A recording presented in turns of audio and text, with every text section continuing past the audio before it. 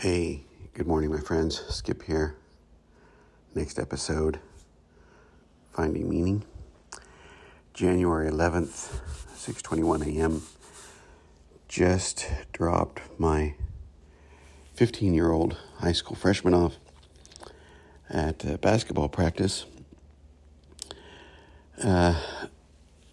So wanted to take the opportunity between dropping him off and picking him up to offer to you a episode.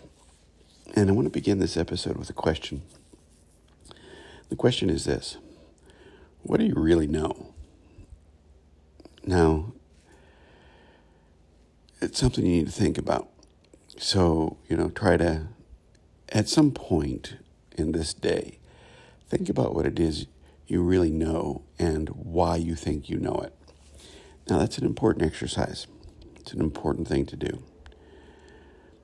Because in our programming, in the programming that the world puts in us, we don't have an option.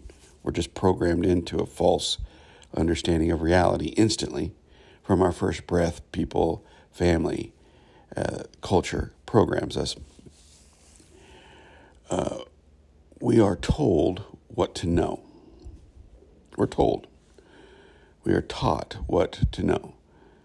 Not even necessarily what we should know, although that's important. I mean, that's part of it. But we are given parameters by being told, this is what reality is. This is what you must have.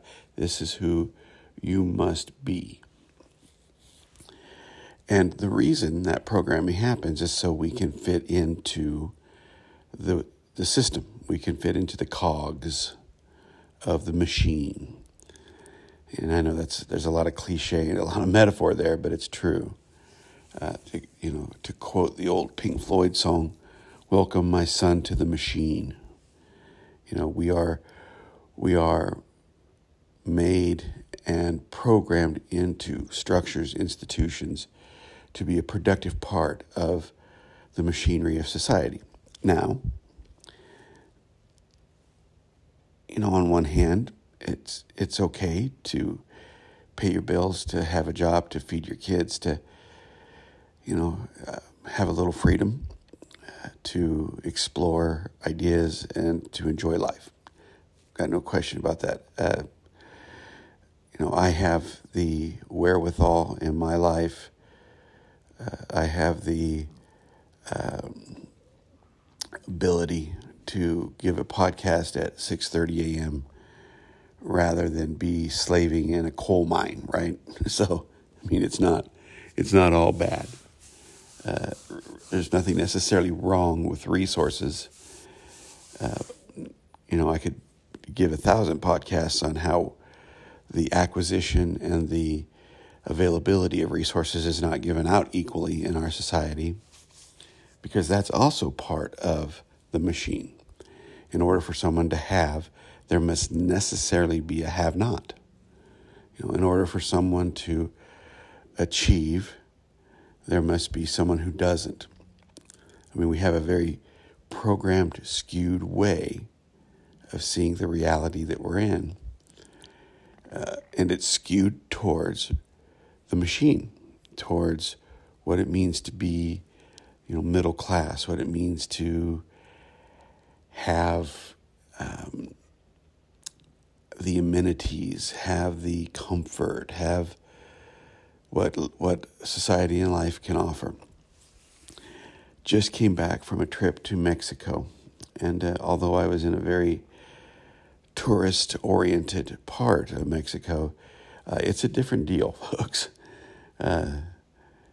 You get a big dose of how things are not equal for everyone in this world when you go down to Mexico.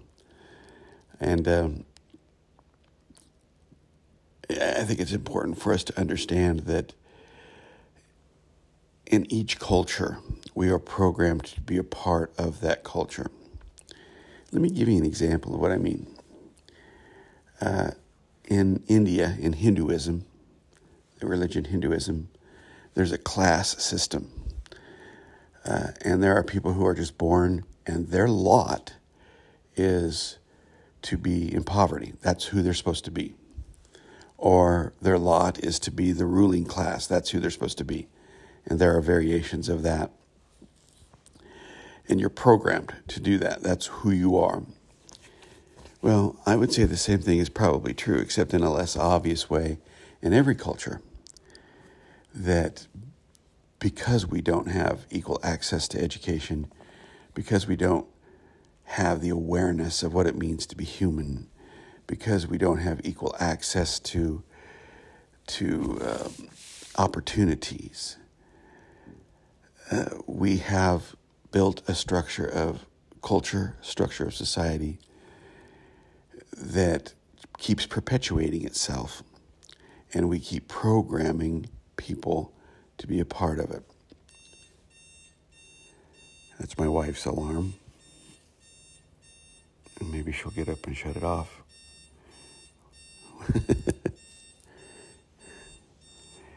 I better go do that for her. So excuse me just a second.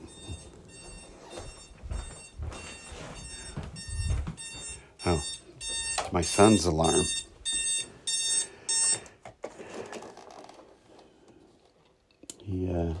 He's already gone to basketball practice. There's no reason to have the alarm on. So,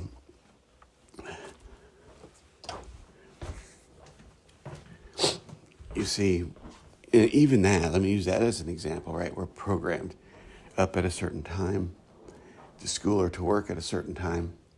Now, I'm not saying all of this is bad or all of it's wrong. What I'm saying is that if we think about what we know and how we know it, if we think about who we are and how we function, we're going to find that we are programmed. I said this before when I was working at our local factory here in town. You could park your car and watch the half hour before people arrived at work. And they would all arrive at the same time, each person their own time, but at the same time every day. They would enter the building. It was like clockwork. People had the same habits. They weren't communicating this. They were just going in because that's how they function. That's how they were trained and programmed to be. We fall into these patterns because that's what we're looking for. We're looking for patterns to explain reality. And because of that, our culture is also programmed to function out of these patterns of behavior, these patterns of comprehension.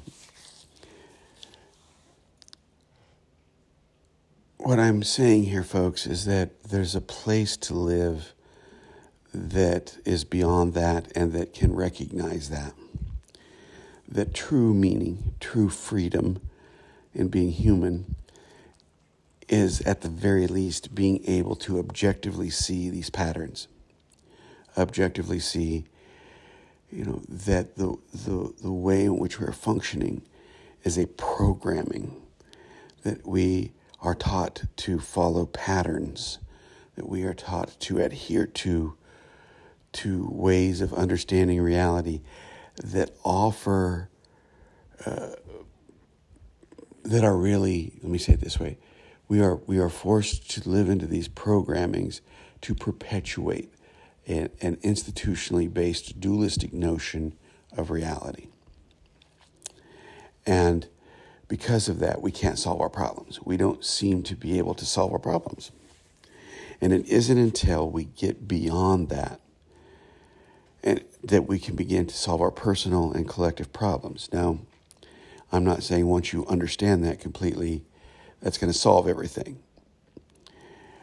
But I'm going to tell you, and I'm going to do a little witnessing here from my aspect of my perspective, that when you function in such a way that you realize that people's behaviors are programmed, that people's actions are programmed, that we're all part of the machine, it frees you. You have a freedom. And I believe that freedom is the beginning of finding meaning. That's really the beginning of, I guess, enlightenment, if you want to use that word, transformation, whatever word you want to use.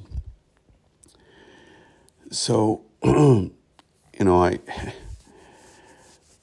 don't think we can help but be a part of what's going on in our cultures. We have to pay bills, we have to feed kids, we have to function. Let me tell you a quick story. Years ago, oh my gosh, many years ago, there was a clergy person I knew who wanted to go off and he wanted to be free of the structures of the institutions he was a part of. So he bought a RV, I believe it was an old used one, loaded up his family and said goodbye to the church institution, goodbye to the institutions of the world, and drove around trying to sell his book. Well, within about a year, not even that, here he came back because he couldn't function outside the institutions. He couldn't feed his kids. So I think we need to understand that, you got to pay bills. But just because we're in the machine doesn't mean we have to be a part of it. Just because you're free from the matrix doesn't mean mentally, spiritually free from the matrix. You still are functioning in it. And when Jesus would say, you have to be a part of the world, but you can't be of it. You have to render on to Caesar what is Caesar's, but you have to retain your own integrity and identity.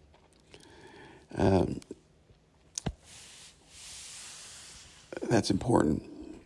I mean, my electric bill is going to come due whether I'm spiritual or not. Before enlightenment, chopping wood, carrying water. After enlightenment, chopping wood, carrying water is the old Eastern saying. So, my point is this. What you know matters. Because if all we know is the system, the machine, the cogs, if all we are is just another cog, then we don't help. Then we just perpetuate. If we realize we're something more, then I think life takes on a deeper, more substantial meaning.